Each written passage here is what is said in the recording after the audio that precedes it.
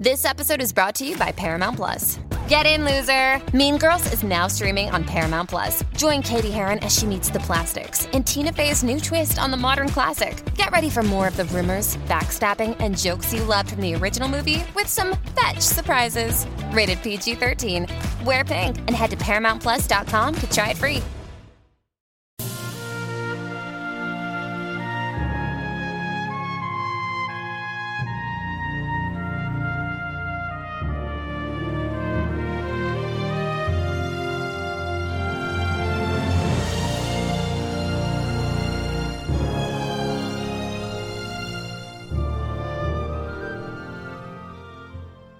Welcome back, everyone, to 1001 Stories for the Road, as we continue The Moonstone by Wilkie Collins. We're moving from the fourth narrative, which was Ezra Jennings' account, to the fifth narrative, which is a story resumed by Franklin Blake, as he gets into some heavy investigation here, along with Mr. Bruff, and we get much closer to our answer. And now, fifth narrative, Chapter 1. This is the only chapter in the fifth narrative. And now Franklin Blake's story. But few words are needed on my part to complete the narrative that has been presented in the journal of Ezra Jennings. Of myself, I have only to say that I awoke on the morning of the 26th, perfectly ignorant of all that I had said and done under the influence of the opium, from the time when the drug first laid its hold on me to the time when I opened my eyes in Rachel's sitting room. Of what happened after my waking, I do not feel called upon to render an account in detail. Confining myself merely to results, I have to report that Rachel and I thoroughly understood each other before a single word of explanation had passed on either side. I decline to account, and Rachel declines to account, for the extraordinary rapidity of our reconciliation. Sir and Madam, look back at the time when you were passionately attached to each other, and you will know what happened after Ezra Jennings had shut the door of the sitting room, as well as I know it myself.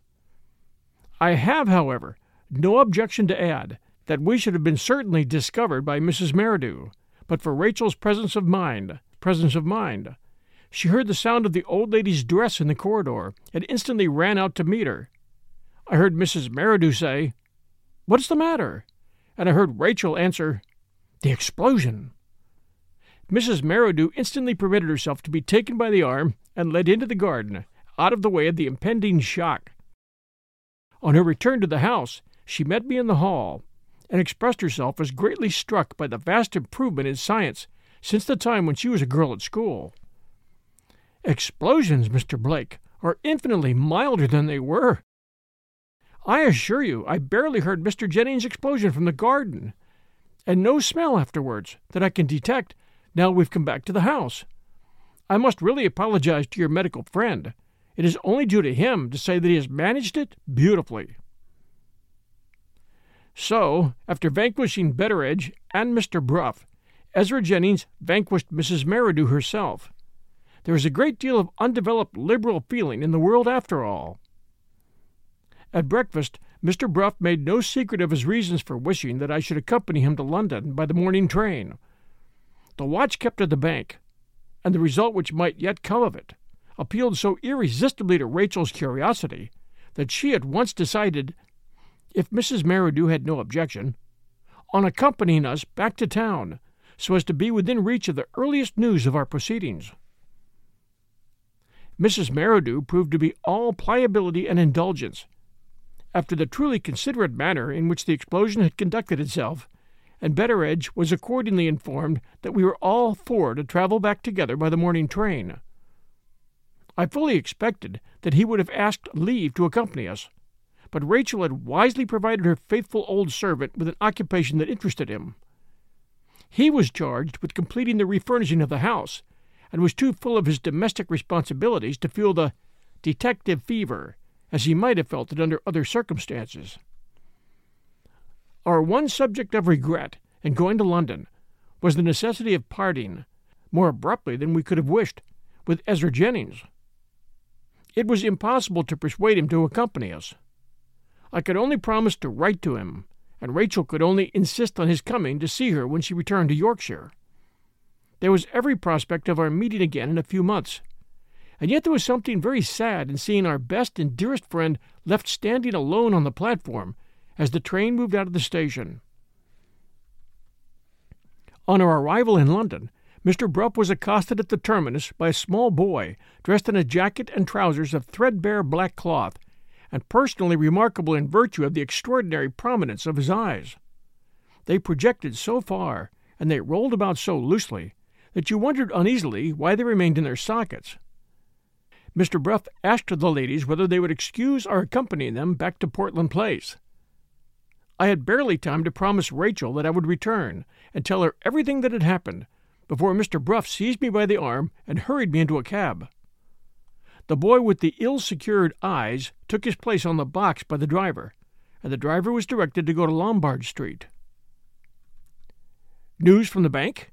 I asked as we started. "News of Mr. Luker," said Mr. Bruff. "An hour ago he was seen to leave his house at Lambeth in a cab, accompanied by 2 men, who were recognized by my men as police officers in plain clothes. If Mr. Luker's dread of the Indians is at the bottom of this precaution, the inference is plain enough. He is going to take the diamond out of the bank." "And we are going to the bank to see what comes of it?" "Yes, or to hear what has come of it, if it is all over by this time. Did you notice my boy on the box there?" "I did notice his eyes." Mr. Bruff laughed. "They call the poor little wretch Gooseberry at the office," he said. "I employ him to go on errands, and I only wish my clerks who have nicknamed him were as thoroughly to be depended on as he is. Gooseberry is one of the sharpest boys in London, Mr. Blake, in spite of his eyes." It was 20 minutes to 5 when we drew up before the bank in Lombard Street. Gooseberry looked longingly at his master as he opened the cab door. "Do you want to come in, too?" asked Mr. Bruff kindly. "Come in, then, and keep at my heels till further orders." "He's as quick as lightning," pursued Mr. Bruff, addressing me in a whisper. "2 words will do with Gooseberry, where 20 would be wanted with another boy." We entered the bank. The outer office, with the long counter, behind which the cashier sat, was crowded with people, all waiting their turn to take money out or to pay money in before the bank closed at 5 o'clock. 2 men among the crowd approached Mr. Bruff as soon as he showed himself. "Well?" asked the lawyer. "Have you seen him?" "He passed us here half an hour since, sir, and went on into the inner office." "Has he not come out again yet?" "No, sir." Mr. Bruff turned to me. "Let us wait," he said. I looked round among the people about me for the 3 Indians. Not a sign of them was to be seen anywhere. The only person present with a noticeably dark complexion was a tall man in a pilot coat and a round hat, who looked like a sailor. Could this be one of them in disguise? Impossible. The man was taller than any of the Indians, and his face, where it was not hidden by a bushy black beard, was twice the breadth of any of their faces at least. "They must have their spies somewhere," said Mr. Bruff, looking at the dark sailor in his turn. "And he may be the man." His coat-tail was respectfully pulled by his attendant sprite with the gooseberry eyes. Mr. Bruff looked where the boy was looking. "Hush," he said. "Here is Mr. Luker." The moneylender came out from the inner regions of the bank, followed by his 2 guardian policemen in plain clothes. "Keep your eye on him," whispered Mr. Bruff. "If he passes the diamond to anybody, he will pass it here." Without noticing either of us, Mr. Luker slowly made his way to the door, now in the thickest, now in the thinnest part of the crowd. I distinctly saw his hand move as he passed a short, stout man, respectably dressed in a suit of sober gray. The man started a little and looked after him. Mr. Luker moved on slowly through the crowd. At the door his guard placed themselves on either side of him. They were all 3 followed by one of Mr. Bruff's men, and I saw them no more. I looked round at the lawyer, and then looked significantly towards the man in the suit of sober gray. "Yes," whispered Mr. Bruff. "I saw it too." He turned about in search of his second man. The second man was nowhere to be seen. He looked behind him for his attendant sprite. Gooseberry had disappeared. "What the devil does this mean?" said Mr. Bruff angrily. "They've both left us at the very time when we want them most." It came to the turn of the man in the gray suit to transact his business at the counter. He paid it a check, received a receipt for it, and turned to go out. "What is to be done?" asked Mr. Bruff. "We can't degrade ourselves by following him." "I can," I said. "I wouldn't lose sight of that man for 10,000 pounds. "In that case," rejoined Mr. Bruff, "I wouldn't lose sight of you for twice the money. A nice occupation for a man in my position," he muttered to himself as we followed the stranger out of the bank. "For heaven's sake, don't mention it. I should be ruined if it was known." The man in the gray suit got into an omnibus going westward. We got in after him. There were latent reserves of youth still left in Mr. Bruff. I assert it positively when he took his seat in the omnibus. He blushed. The man in the gray suit stopped the omnibus and got out on Oxford Street. We followed him again. We went into a chemist's shop. Mr. Bruff started. "My chemist!" he exclaimed. "I'm afraid we've made a mistake." We entered the shop. Mr. Bruff and the proprietor exchanged a few words in private. The lawyer joined me again, with a very crestfallen face. "It's greatly to our credit," he said, as he took my arm and led me out. "That's one comfort." "What's to our credit?" I asked. "Mr. Blake, you and I are the two worst amateur detectives that ever tried their hands at the trade. The man in the gray suit has been 30 years in the chemist's service. He was sent to the bank to pay money to his master's account, and he knows no more of the Moonstone than the babe unborn." I asked what was to be done next. "Come back to my office," said Mr. Bruff. "Gooseberry and my second man have evidently followed somebody else. Let us hope that they had their eyes about them at any rate. We'll return with the fifth narrative by Franklin Blake right after these sponsor messages." Hi, everyone. The holiday season is upon us, and I'll be glued to the telly for BritBox on many a night. I've already shared with you the fact that I keep up with Father Brown and Poirot at BritBox. I also check out their new stuff, like the new series Archie, which tells the story of Archie Leach, otherwise known to millions of filmgoers as Cary Grant. This story comes from his daughter Jennifer Grant and ex-wife Diane Cannon. It's a series.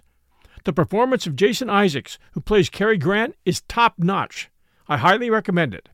You can only find it on my favorite TV, BritBox.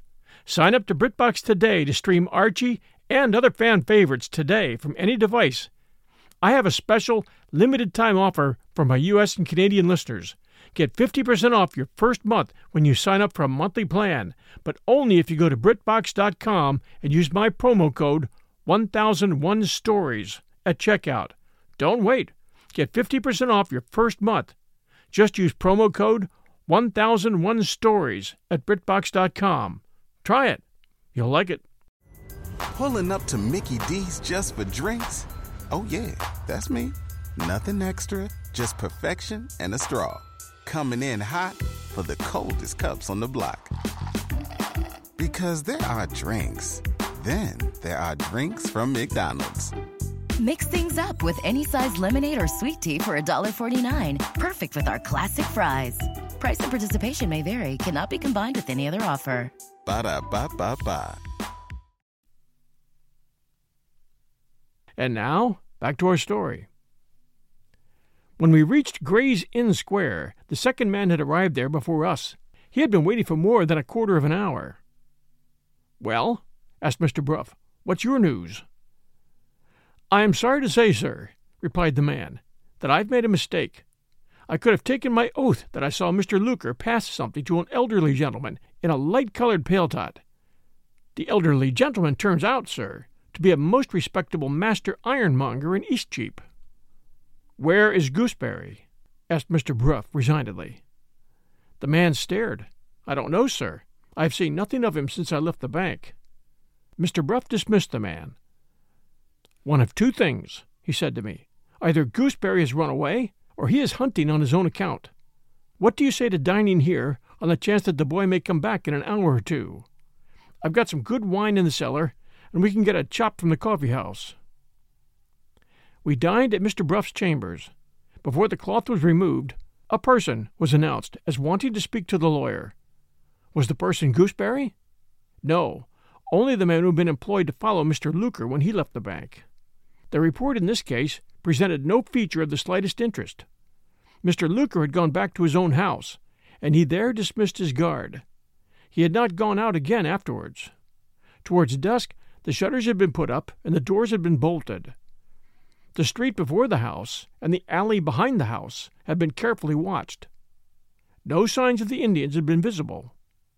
No person whatever had been seen loitering about the premises.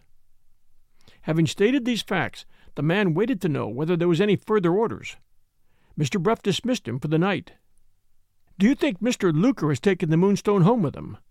I asked. "Not he," said Mr. Bruff. "He would never have dismissed his 2 policemen if he had run the risk of keeping the diamond in his own house again." We waited another half-hour for the boy, and waited in vain. It was then time for Mr. Bruff to go to Hampstead, and for me to return to Rachel in Portland Place. I left my card in charge of the porter at the chambers, with a line written on it to say that I should be at my lodgings at 10:30 that night. The card was to be given to the boy, if the boy came back. Some men have a knack of keeping appointments, and other men have a knack of missing them. I am one of the other men. Add to this that I passed the evening at Portland Place, on the same seat with Rachel, in a room 40 feet long, with Mrs. Merridew at the further end of it. Does anybody wonder that I got home at 12:30 instead of 10:30? How thoroughly heartless that person must be! And how earnestly I hope I may never make that person's acquaintance. My servant handed to me a morsel of paper when he let me in. I read in a neat legal handwriting these words: "If you please, sir, I am getting sleepy. I will come back tomorrow morning between 9 and 10. Inquiry proved that a boy with very extraordinary-looking eyes had called and presented my card and message, had waited an hour, had done nothing but fall asleep and wake up again, had written a line for me, and had gone home, after gravely informing the servant that he was fit for nothing unless he got his night's rest. At 9 the next morning, I was ready for my visitor. At 9:30, I heard steps outside my door. 'Come in, Gooseberry,' I called out. 'Thank you, sir,' answered a grave and melancholy voice. The door opened. I started to my feet and confronted Sergeant Cuff. 'I thought I would look in here, Mr. Blake, on the chance of your being in town, before I wrote to Yorkshire,' said the sergeant. He was as dreary and as lean as ever. His eyes had not lost their old trick too subtly noticed in Betteredge's narrative, of looking as if they had expected something more from you than you were aware of yourself. But, so far as dress can alter a man, the great Cuff was changed beyond all recognition. He wore a broad-brimmed white hat, a light shooting jacket, white trousers, and drab gaiters. He carried a stout oak stick. His whole aim and object seemed to be to look as if he had lived in the country all his life. When I complimented him on his metamorphosis, he declined to take it as a joke. He complained quite gravely of the noises and smells of London. I declare I am far from sure that he did not speak with a slightly rustic accent. I offered him breakfast. The innocent countryman was quite shocked. His breakfast hour was 6:30, and he went to bed with the cocks and the hens. "I only got back from Ireland last night," said the sergeant, coming round to the practical object of his visit in his own impenetrable manner. "Before I went to bed, I read your letter, telling me what has happened since my inquiry after the diamond was suspended last year. There's only one thing to be said about the matter on my side. I completely mistook my case. How any man living was to have seen things in their true light in such a situation as mine was at the time, I don't profess to know. But that doesn't alter the facts as they stand. I own that I made a mess of it. Not the first mess, Mr. Blake, which has distinguished my professional career. It's only in books that the officers of the detective force are superior to the weakness of making a mistake." "Well, you've come in the nick of time to recover your reputation," I said. "I beg your pardon, Mr. Blake," rejoined the sergeant. "Now I have retired from business, I don't care a straw about my reputation. I've done with my reputation, thank God. I'm here, sir, in grateful remembrance of the late Lady Verander's liberality to me. I will go back to my old work, if you want me, and if you will trust me, on that consideration, and on no other. Not a farthing of money is to pass, if you please, from you to me. This is on my honor. Now tell me, Mr. Blake, how the case stands since you wrote to me last." So I told him of the experiment with the opium, and of what had occurred afterwards at the bank in Lombard Street. He was greatly struck by the experiment. It was something entirely new in his experience, and he was particularly interested in the theory of Ezra Jennings, relating to what I had done with the diamond after I had left Rachel's sitting room on the birthday night. "I don't hold with Mr. Jennings that you hid the Moonstone," said Sergeant Cuff, "but I agree with him that you must certainly have taken it back to your own room." "Well," I asked, "and what happened then? Have you no suspicion yourself at what happened, sir?" "None whatever," I answered. "Has Mr. Bruff no suspicion?" "No more than I have." Sergeant Cuff rose and went to my writing table. He came back with a sealed envelope. It was marked "Private." It was addressed to me, and it had the sergeant's signature in the corner. "I suspected the wrong person last year," he said, "and I may be suspecting the wrong person now. Wait to open the envelope, Mr. Blake, till you have got at the truth, and then compare the name of the guilty person with the name that I have written in that sealed letter." So I put the letter into my pocket, and then asked for the sergeant's opinion of the measures which we had taken at the bank. "Very well intended, sir," he answered, "and quite the right thing to do. But there was another person who ought to have been looked after besides Mr. Luker." "The person named in the letter you have just given to me?" "Yes, Mr. Blake, the person named in the letter. It can't be helped now. I shall have something to propose to you and Mr. Bruff, sir, when the time comes.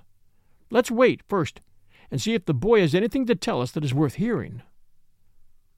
It was close on 10 o'clock, and the boy had not made his appearance. Sergeant Cuff talked of other matters. He asked after his old friend Betteredge, and his old enemy, the gardener. In a minute more he would no doubt have got from this to the subject of his favorite roses, if my servant had not interrupted us by announcing that the boy was below. On being brought into the room, Gooseberry stopped at the threshold of the door, and looked distrustfully at the stranger who was in my company. I told the boy to come to me. "You may speak before this gentleman," I said. "He is here to assist me, and he knows all that has happened. Sergeant Cuff," I added, "this is the boy from Mr. Bruff's office." In our modern system of civilization, celebrity, no matter of what kind, is the lever that will move anything. The fame of the great Cuff had even reached the ears of the small Gooseberry. The boy's ill-fixed eyes rolled when I mentioned the illustrious name, till I thought they really must have dropped on the carpet. "Come here, my lad," said the sergeant, "and let us hear what you've got to tell us." The notice of the great man, the hero of many a famous story in every lawyer's office in London, appeared to fascinate the boy. He placed himself in front of Sergeant Cuff, and put his hands behind him, after the approved fashion of a neophyte who was examined in his catechism. "What is your name?" said the sergeant, beginning with the first question in the catechism. "Octavius Guy," answered the boy. "They call me Gooseberry at the office because of my eyes." "Octavius Guy, otherwise Gooseberry," pursued the sergeant, with the utmost gravity, "you were missed at the bank yesterday. What were you about?" "If you please, sir, I was following a man." "Who was he?" "A tall man, sir, with a big black beard, dressed like a sailor." "I remember him," I broke in. "Mr. Bruff and I thought he was a spy employed by the Indians." Sergeant Cuff did not appear to be much impressed by what Mr. Bruff and I had thought. He went on catechizing Gooseberry. "Well," he said, "and why did you follow the sailor?" "If you please, sir, Mr. Bruff wanted to know whether Mr. Luker passed anything to anybody on his way out of the bank. I saw Mr. Luker pass something to the sailor with the black beard." "Why didn't you tell Mr. Bruff what you saw?" "I hadn't time to tell anybody, sir. The sailor went out in such a hurry." "And you ran out after him, eh?" "Yes, sir." "Gooseberry," said the sergeant, patting his head, "you've got something in that small skull of yours, and it isn't cotton wool. I'm greatly pleased with you, so far." The boy blushed with pleasure. Sergeant Cuff went on. "Well, and what did the sailor do when he got into the street?" "He called a cab, sir." "And what did you do?" "I held on behind and run after it." Before the sergeant could put his next question, another visitor was announced, the head clerk from Mr. Bruff's office. Feeling the importance of not interrupting Sergeant Cuff's examination of the boy, I received the clerk in another room. He came with bad news of his employer. The agitation and excitement of the last 2 days had proved too much for Mr. Bruff. He had awoke that morning with an attack of gout. He was confined to his room at Hampstead, and in the present critical condition of our affairs, he was very uneasy at being compelled to leave me without the advice and assistance of an experienced person. The chief clerk had received orders to hold himself at my disposal, and was willing to do his best to replace Mr. Bruff. I wrote at once to quiet the old gentleman's mind by telling him of Sergeant Cuff's visit, adding that Gooseberry was at that moment under examination, and promising to inform Mr. Bruff, either personally or by letter, of whatever might occur later in the day. Having despatched the clerk to Hampstead with my note, I returned to the room which I had left, and found Sergeant Cuff at the fireplace, in the act of ringing the bell. "I beg your pardon, Mr. Blake," said the sergeant. "I was just going to send word by your servant that I wanted to speak to you. There isn't a doubt on my mind that this boy, this most meritorious boy," added the sergeant, patting Gooseberry on the head, "has followed the right man. Precious time has been lost, sir, through your unfortunately not being at home at 10:30 last night. The only thing to do now is to send for a cab immediately." In 5 minutes more, Sergeant Cuff and I, with Gooseberry on the box to guide the driver, were on our way eastward towards the city. "One of these days," said the sergeant, pointing to the front window of the cab, "that boy will do great things in my late profession. He is the brightest and cleverest little chap I have met with, for many a long year past. You shall hear the substance, Mr. Blake, of what he told me while you were out of the room. You were present, I think, when he mentioned that he held on behind the cab and ran after it?" "Yes, I was." "Well, sir, the cab went from Lombard Street to the Tower Wharf. The sailor with the black beard got out and spoke to the steward of the Rotterdam steamboat, which was to start next morning. He asked if he could be allowed to go on board at once and sleep in his berth overnight. The steward said no. The cabins and berths and bedding were all to have a thorough cleaning that evening, and no passenger could be allowed to come on board before the morning. The sailor turned round and left the wharf. When he got into the street again, the boy noticed for the first time a man dressed like a respectable mechanic, walking on the opposite side of the road, and apparently keeping the sailor in view. The sailor stopped at an eating-house in the neighborhood and went in. The boy, not being able to make up his mind at the moment, hung about among some other boys, staring at the good things in the eating-house window. He noticed the mechanic waiting, as he himself was waiting, but still on the opposite side of the street. After a minute, a cab came by slowly and stopped where the mechanic was standing. The boy could only plainly see one person in the cab, who leaned forward at the window to speak to the mechanic. He described that person, Mr. Blake, without any prompting from me, as having a dark face, like the face of an Indian. It was plain by this time that Mr. Bruff and I had made another mistake. The sailor with the black beard was clearly not a spy in the service of the Indian conspiracy. Was he, by any possibility, the man who had got the diamond? After a little, pursued the sergeant, the cab moved on slowly down the street. The mechanic crossed the road and went into the eating-house. The boy waited outside till he was hungry and tired, and then went into the eating-house in his turn. He had a shilling in his pocket, and he dined sumptuously. He tells me, on a black pudding, an eel pie, and a bottle of ginger beer. What can a boy not digest? The substance in question has never been found yet. What did he see in the eating-house?" I asked. "Well, Mr. Blake, he saw the sailor reading the newspaper at one table, and the mechanic reading the newspaper at another. It was dusk before the sailor got up and left the place. He looked about him suspiciously when he got out into the street. The boy, being a boy, passed unnoticed. The mechanic had not come out yet. The sailor walked on, looking about him, and apparently not very certain of where he was going next. The mechanic appeared once more on the opposite side of the road. The sailor went on till he got to Shore Lane, leading into Lower Thames Street. There he stopped before a public-house under the sign of the Wheel of Fortune, and after examining the place outside, went in. Gooseberry went in too. There were a great many people, mostly of the decent sort, at the bar. The Wheel of Fortune is a very respectable house, Mr. Blake, famous for its porter and pork pies."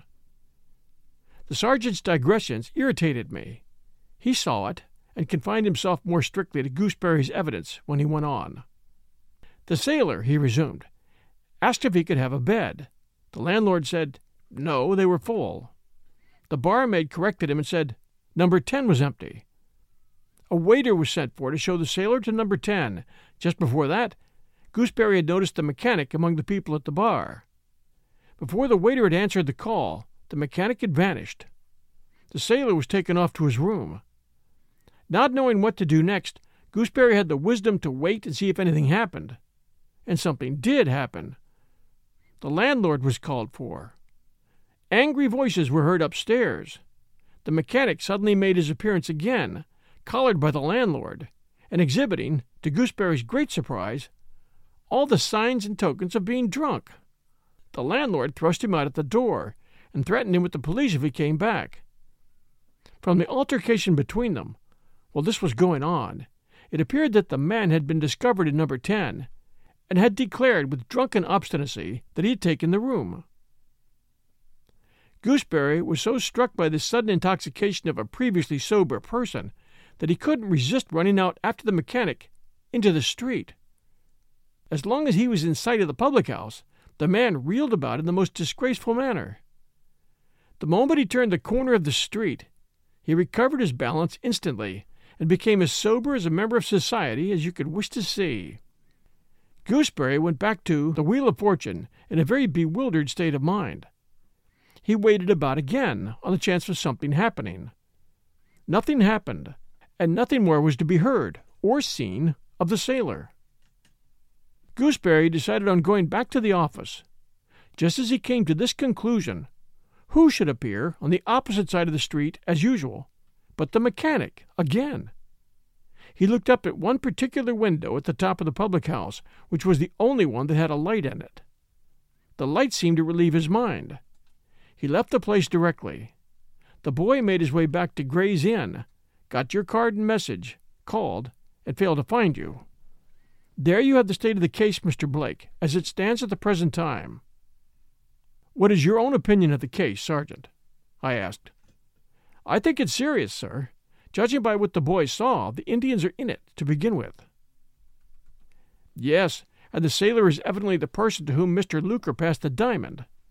It seems odd that Mr. Bruff and I, and the man in Mr. Bruff's employment, should all have been mistaken about who the person was." "Not at all, Mr. Blake. Considering the risk that person ran, it's likely enough that Mr. Luker purposely misled you by a previous arrangement between them." "Do you understand the proceedings at the public-house?" I asked. "The man dressed like a mechanic was acting, of course, in the employment of the Indians. But I am much puzzled to account for his sudden assumption of drunkenness as Gooseberry himself."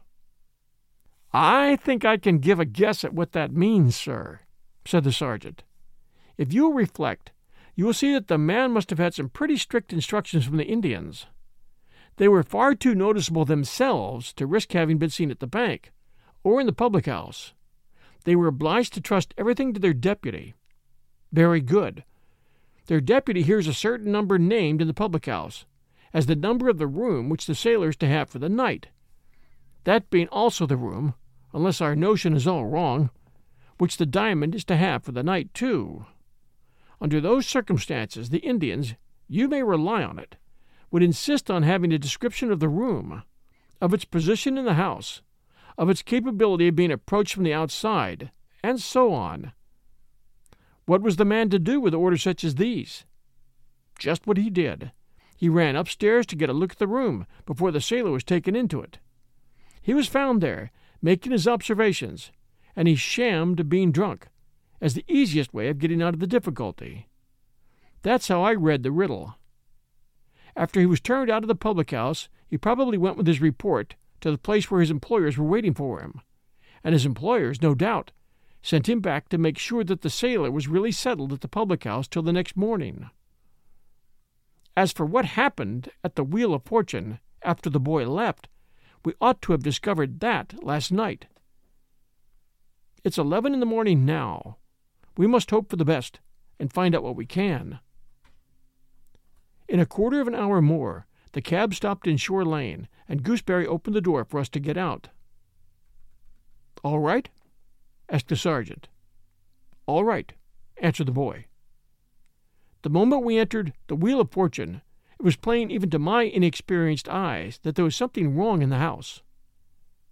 The only person behind the counter at which the liquors were served was a bewildered servant girl, perfectly ignorant of the business. One or two customers, waiting for their morning drink, were tapping impatiently on the counter with their money. The barmaid appeared from the inner regions of the parlor, excited and preoccupied. She answered Sergeant Cuff's inquiry for the landlord by telling him sharply that her master was upstairs and not to be bothered by anybody. "Come along with me, sir," said Sergeant Cuff, coolly leading the way upstairs and beckoning to the boy to follow him. The barmaid called to her master and warned him that strangers were intruding themselves into the house.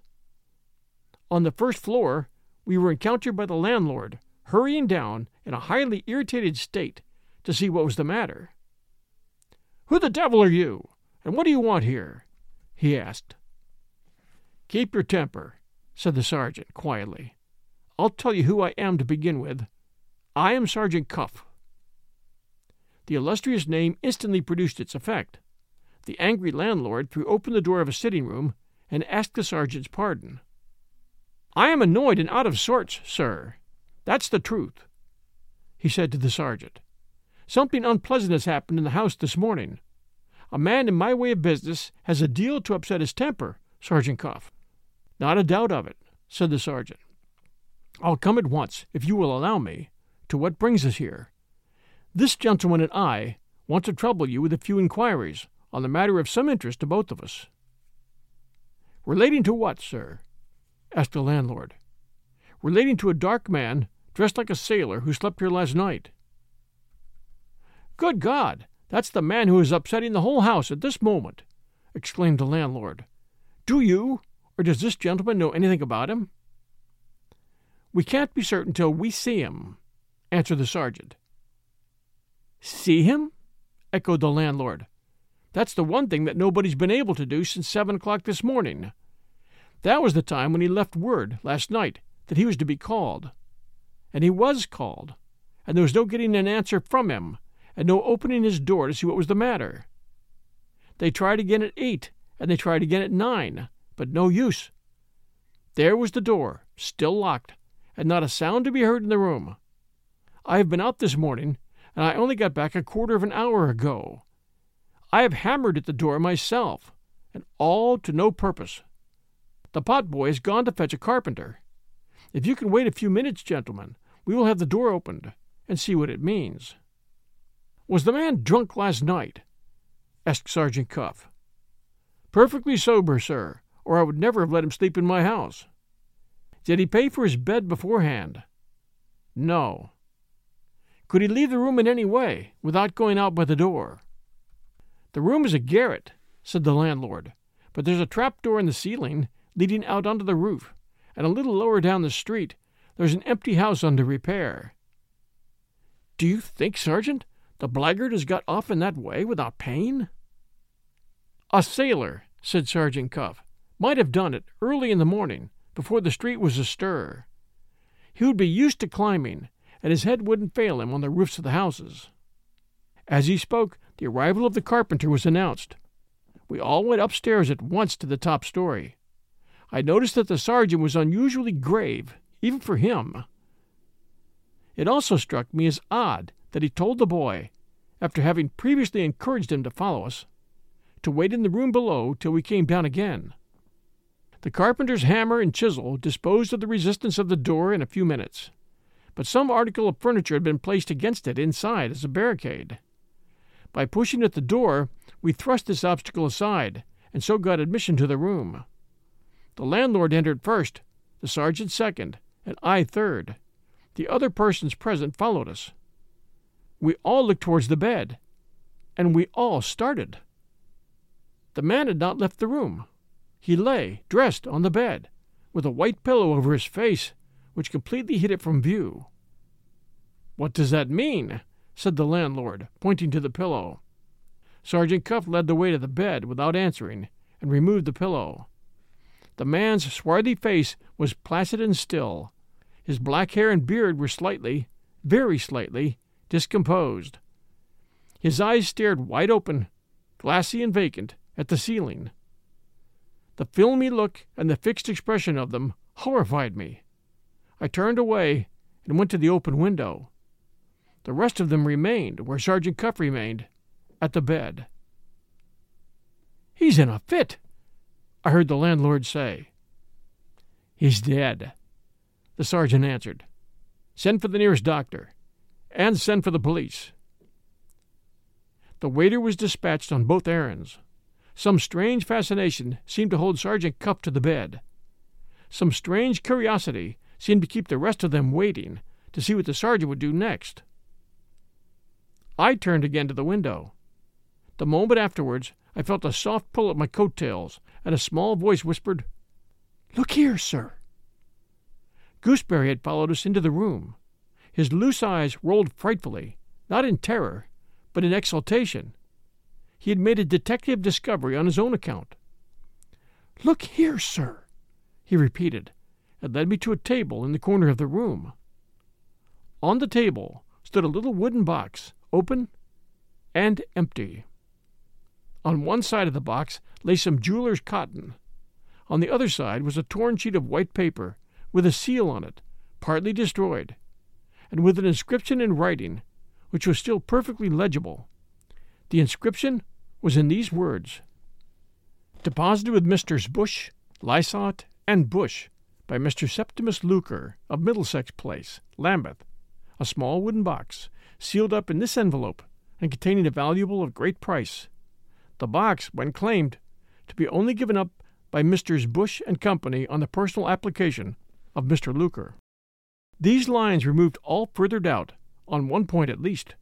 The sailor had been in possession of the Moonstone when he had left the bank on the previous day. I felt another pull at my coat-tails. Gooseberry had not done with me yet. "Robbery!" whispered the boy, pointing in high delight to the empty box.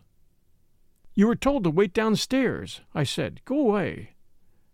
"And murder," added Gooseberry, with a keener relish still, to the man on the bed. There was something so hideous in the boy's enjoyment of the horror of the scene that I took him by the two shoulders and put him out of the room.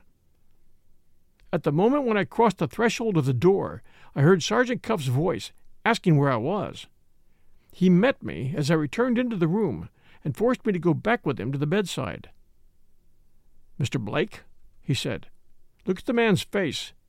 It is a face disguised, and here is the proof of it." He traced with his finger a thin line of livid white running backward from the dead man's forehead between the swarthy complexion and the slightly disturbed black hair.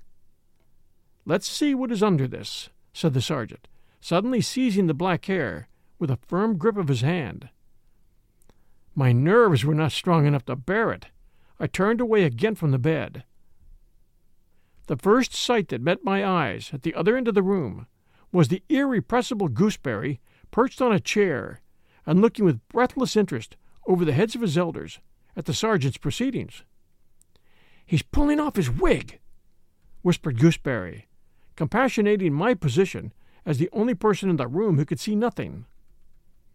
There was a pause, and then a cry of astonishment among the people round the bed. "He's pulled off his beard," cried Gooseberry. There was another pause. Sergeant Cuff asked for something. The landlord went to the wash-hand stand and returned to the bed with a basin of water and a towel. Gooseberry danced with excitement on the chair. "Come up here, along with me, sir. He's washing off his complexion now." The sergeant suddenly burst his way through the people about him and came, with horror in his face, straight to the place where I was standing. "Come back to the bed, sir," he began. He looked at me closer and checked himself. "No," he resumed.